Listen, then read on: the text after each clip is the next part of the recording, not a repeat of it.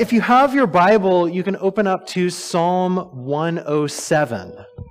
Psalm 107 is where we'll be reflecting together today as we continue our series that we've been in called Learning to Listen. Learning to Listen, Psalm 107 is where we'll be. Now, a few weeks ago, when we first started this series about listening, I shared an elementary school story with you all about that chime that would sound over the PA system, letting us know, hey, it's time to listen up. Announcements, right? And so we saw that Jesus sounded a similar kind of chime whenever he was asked about the greatest commandment. Right? He was asked, what's the greatest commandment? And his response was, hear, O Israel. His response was, listen up. This is the greatest commandment. Listen up, people of God. Love the Lord your God with all your hearts and all your soul and all your mind and all your strength, and love your neighbor as yourself. This is the greatest commandment, and it begins with this call to listen. Listen up. And so throughout these past weeks, we've been exploring what it means to be a listening people, to be a people who listen. And we've seen that as Jesus describes in this great commandment, listening is connected to love. We cannot love if we have not listened. Listening is connected to love. And we've seen that listening also begins in silence.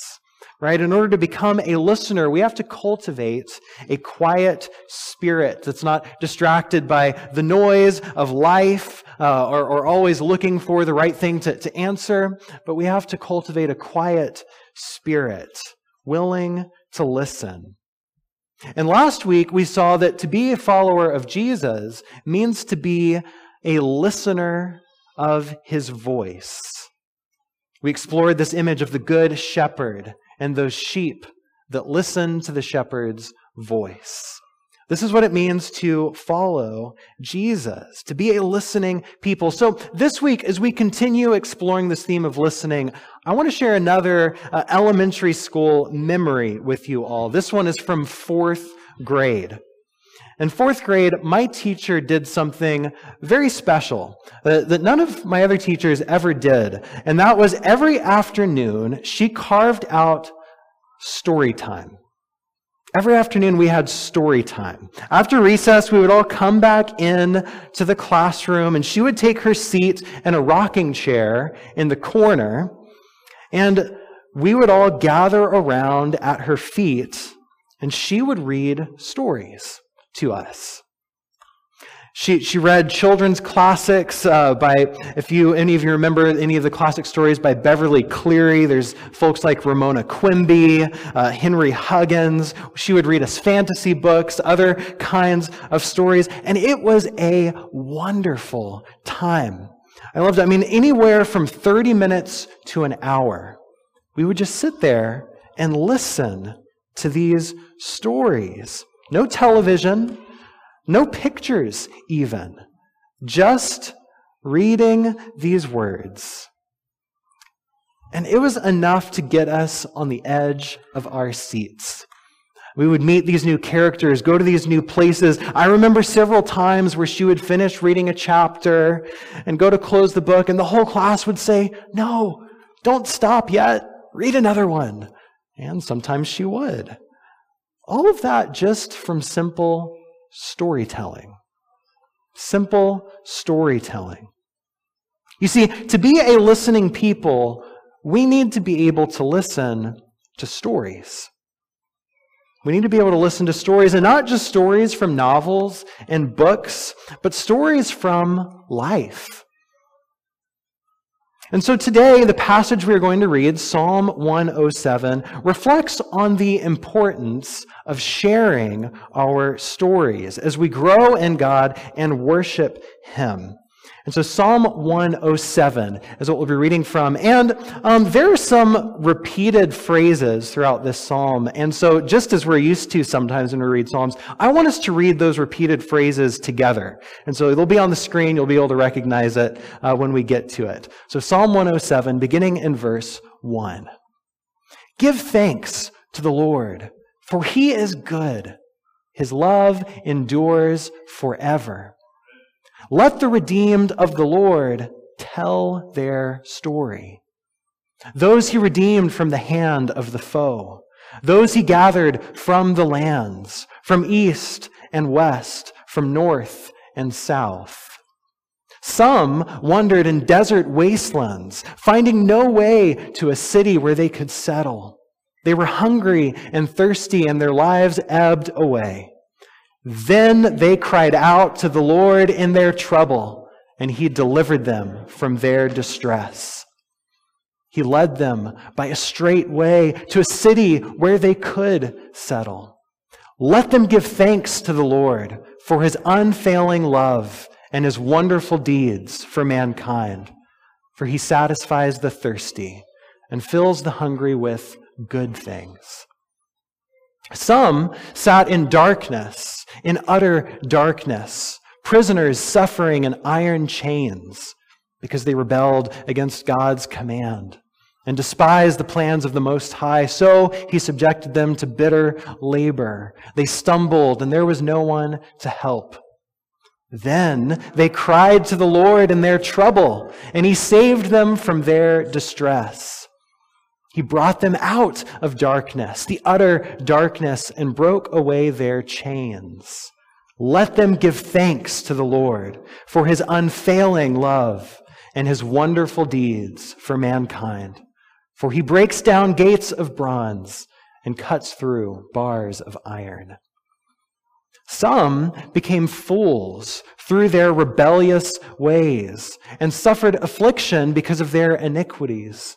They loathed all food and drew near to the gates of death. Then they cried out to the Lord in their trouble, and he saved them from their distress. He sent out his word and healed them. He rescued them from the grave. Let them give thanks to the Lord for his unfailing love and his wonderful deeds for mankind. Let them sacrifice thank offerings and tell of his works with songs of joy. Some went out to the sea in ships.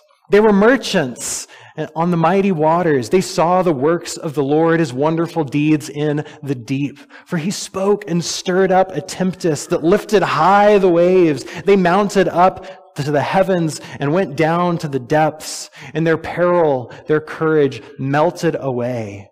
They reeled and staggered like drunkards. They were at their wits' end. And then they cried out to the Lord in their trouble, and he brought them out of their distress. He stilled the storm to a whisper. The waves of the sea were hushed. They were glad when it grew calm, and he guided them to their desired haven. Let them give thanks to the Lord for his unfailing love and his wonderful deeds for mankind.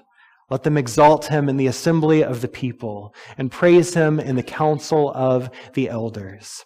And then the final verse of the psalm, verse 43, let the one who is wise heed these things and ponder the loving deeds of the Lord. This is the word of God for the people of God. Amen. Let's pray. O Lord, we thank you for the gift of your word and for the story of each of our lives and the story that you are telling in the gospel and the good news. God, I pray that as we consider your scripture together this morning, that you would sharpen our minds and soften our hearts, that we might know you and love you. We pray this all in Jesus' name. Amen. Amen. So sharing our stories is one of the primary ways that we learn how to listen. Sharing our stories is one of the primary ways that we learn how to listen. As we share our stories, God becomes real to us. As we share our stories, we are opened up to be transformed. And as we share our stories, we learn how to listen to the stories of others.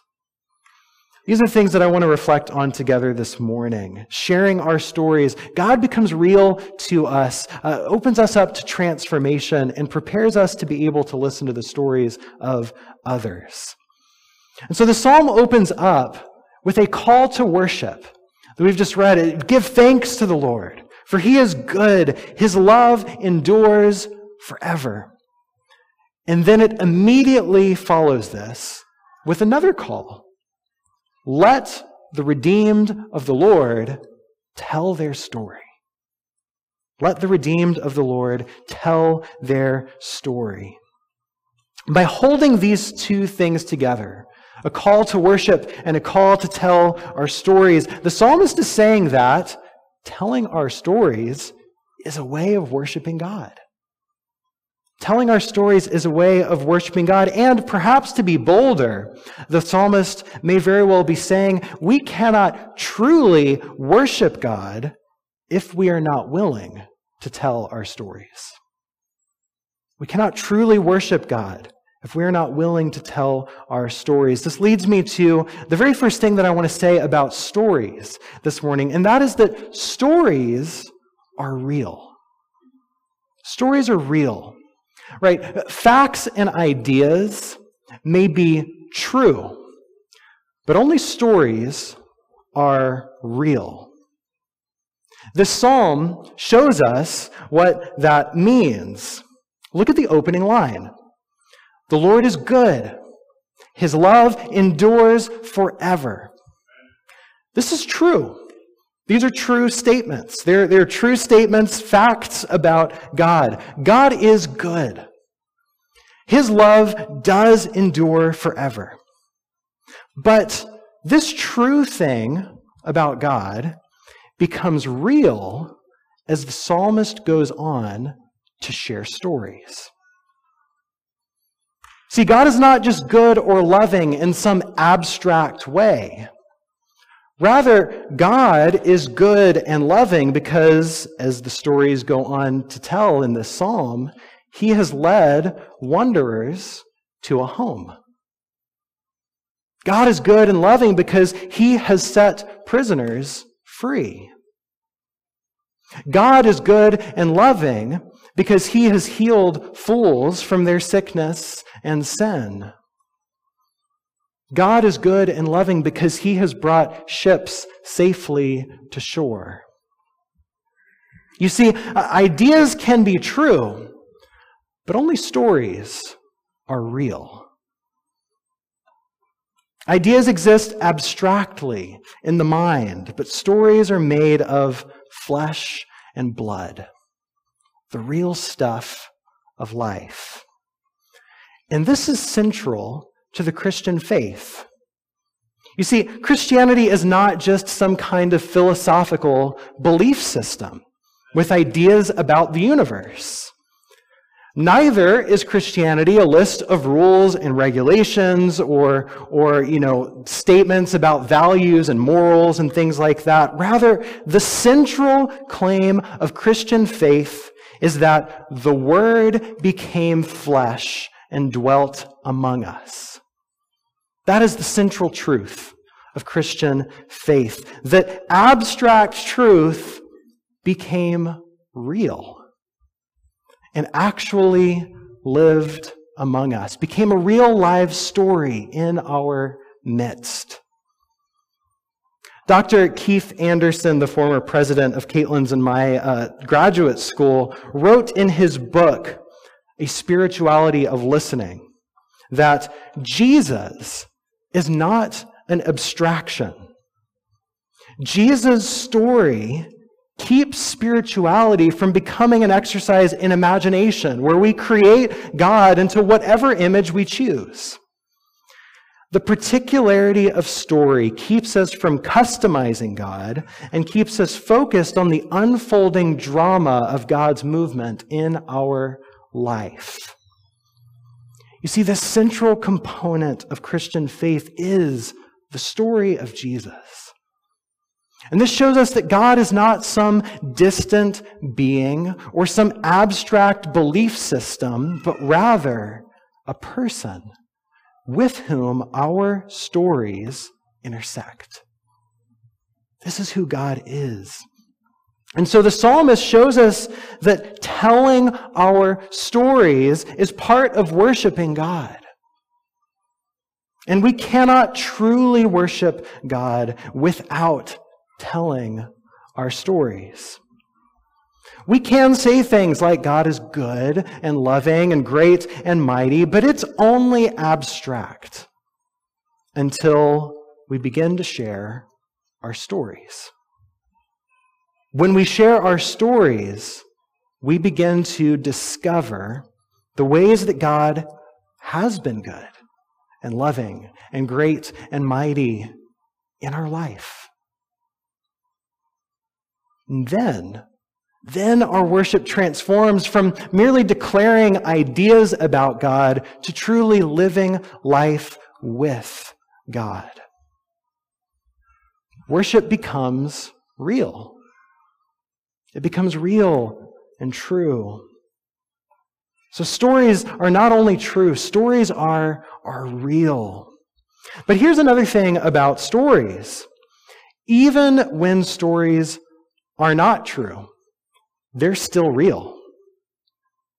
You see, stories are how we make meaning of life. Stories are how we form our identity. Another professor from our grad school once said, "Our own life is the thing that most influences and shapes our outlook, our tendencies, our choices, our decisions. Our own life is the force that orients us toward the future. And yet, we often don't even give it a second thought, much less a careful examination. And so it's time to listen to our own story. See, our stories are what make meaning of our lives. Our stories are how we are shaped. They form our identities. And so, whether the stories we tell about ourselves are true or not, they still make us into the people who we are. And so, it is absolutely critical that we examine our stories. What kind of stories are we telling about ourselves? What kind of stories are we believing about our lives? Caitlin and I recently rewatched a movie from about 20 years ago called The Princess Diaries. The Princess Diaries. I don't know if any of you have seen that one. It's about a teenage girl named Mia who's a nobody. She's just a nobody, right? She doesn't have very many friends. All the popular kids laugh and make fun of her. And so throughout the movie, or at least the beginning of the movie, she keeps telling herself, "I'm just invisible. I don't matter. No one sees me. I'm invisible." That's the story she tells about herself, about her life. And then her grandmother comes to visit. From far off in Europe somewhere, her grandmother comes to visit and invites her to tea. And over tea, her grandmother tells her something that completely transforms her life.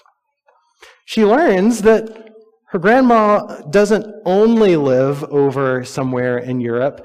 Her grandmother is actually the queen of Genovia. And she learns that she is the princess and the rightful heir to the throne. So you see, it turns out that this story she's been telling about herself, "I'm just invisible, I'm a nobody," is not true at all. Right? She is very visible. She matters a great deal. There's a whole country depending on her for their future. But even though the story she was telling about herself was not true, it still determined who she was. She lived life as if she didn't matter, as if she were invisible. And so the rest of the movie is about her learning how to tell a different story about her life. learning how to make the story that's true about her real. You see, our stories are real, and they really do make meaning of our lives and shape our identities, but our stories are never over. They're never settled. Dr. Anderson once more puts it this way, saying, human identity is formed and reformed narratively. We are who we are as a result of the stories we tell and retell about ourselves. You see, our identities are formed and reformed. Our stories are told and retold. Our stories are not over, and by telling our stories, we have an opportunity to be transformed. Look back at the psalm and some of these different stories that were told. The very first one begins in verse 4. It says, some wandered in desert wastelands, finding no way to a city where they could settle. They were hungry and thirsty, and their lives ebbed away. And what if that was the end of their story? What if they stopped telling their story there? Or the next story is in verse 10. Some sat in darkness, in utter darkness, prisoners, suffering in iron chains. What if that's where they stopped telling their story? Or the next story that's told in verse 17, some became fools through their rebellious ways. What if that's where they stopped telling their story? See, we can do this with each one of the stories in this passage. If each of those stories stopped there, well then, these people are merely wanderers, prisoners, and fools. That's who they are, if that's where the story ends. They're invisible nobodies, just like Mia.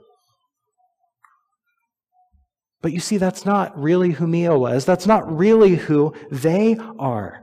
The psalm didn't open by saying, let the wanderers and prisoners and fools tell their story. It opened by saying, let the redeemed of the Lord tell their story. You see, by telling their story, they are transformed from wanderers, prisoners, and fools into the redeemed of the Lord. This is something else that is central to the gospel story. Stories can always be transformed. Stories can always be made new. People can always be transformed. Stories of sin and shame, fear and failure do not have to stay that way. Stories of sin and shame can become stories of salvation. Stories of fear and failure can become stories of victory. Stories of death can become stories of resurrection. As we tell our stories, we who have also been wanderers, prisoners, and fools can also become the redeemed of the Lord. If we are only willing to tell our stories, let the redeemed of the Lord tell their story. Now, all of this is very inspiring and very redemptive and such, but I imagine some of you are thinking, but hang on, telling my story, that just feels way too personal. How do I even begin to do such a thing? Or maybe others of you are thinking, all of the stuff about telling my story, I mean, isn't that kind of self-absorbed? Isn't that kind of selfish? Just a bunch of navel-gazing, just looking at myself and me, myself and I, right? And to each of these things, I'll admit, yes, sharing our stories is very personal. And also, telling our stories can be a selfish thing. But knowing and telling our stories is one of the ways that we can learn how to listen. It's one of the ways that we can learn how to listen. Another book I've been reading puts it this way. Good listening starts at home. Good listening starts at home. How you listen to yourself will determine how you listen to others. Do you dismiss your own emotions? And there's a good chance you'll make a regular habit of dismissing the emotions of others. Do you quickly judge and condemn the thoughts and stirrings of your inner world? Then, very likely you'll be unable to show compassion to others when they risk sharing with you. The harsher you are, the harsher your own internal voices are, the harsher will be your responses to the mistakes and shortcomings of others. And the author goes on to say this, I love this. Self-discovery is not the ultimate end to your listening life. Love is. Self-discovery is not the final goal of listening. Love is the goal. If we want to listen to others with compassion, gentleness, and attentiveness, then we must learn to listen to ourselves with those same qualities. You see, all of us have various kinds of reactions and responses to our own stories. Many of us aren't even aware what those are. There's perhaps a script of self-judgment, self-condemnation. Perhaps there's a different kind of script of, self-exaltation. Look at how great I am. But many of us don't even know what our responses are to our stories because we haven't told them. It's in telling and sharing our stories that we can learn how to listen to our own stories with compassion and humility, and in turn, listen to the stories of others with that same humility and compassion. And so sharing our stories is something that makes our worship not merely abstract, but real.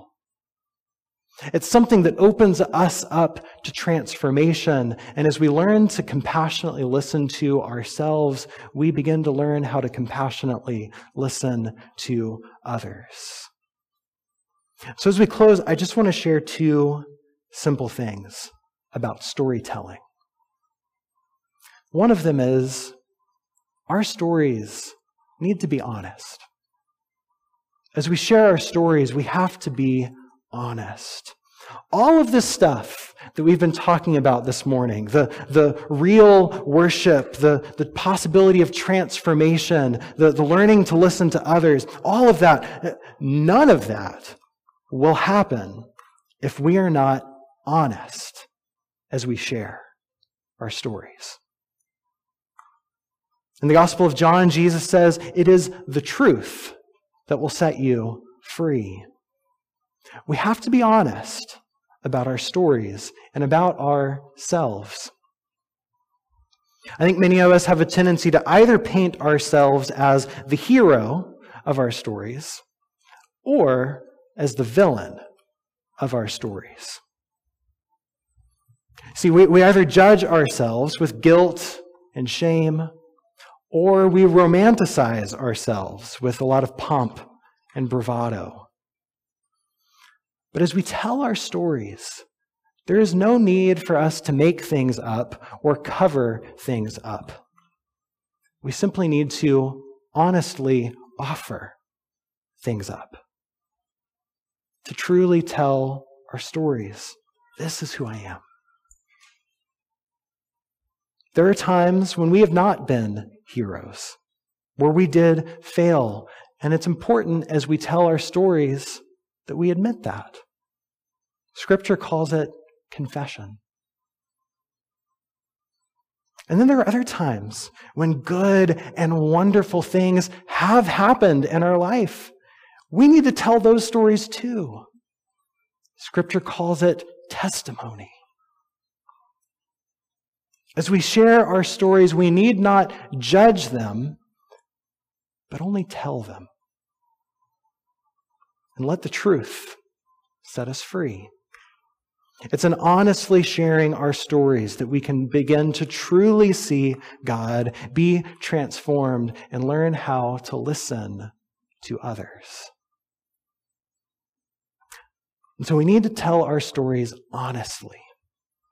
And there's one more thing that I want to say about storytelling, and that is this.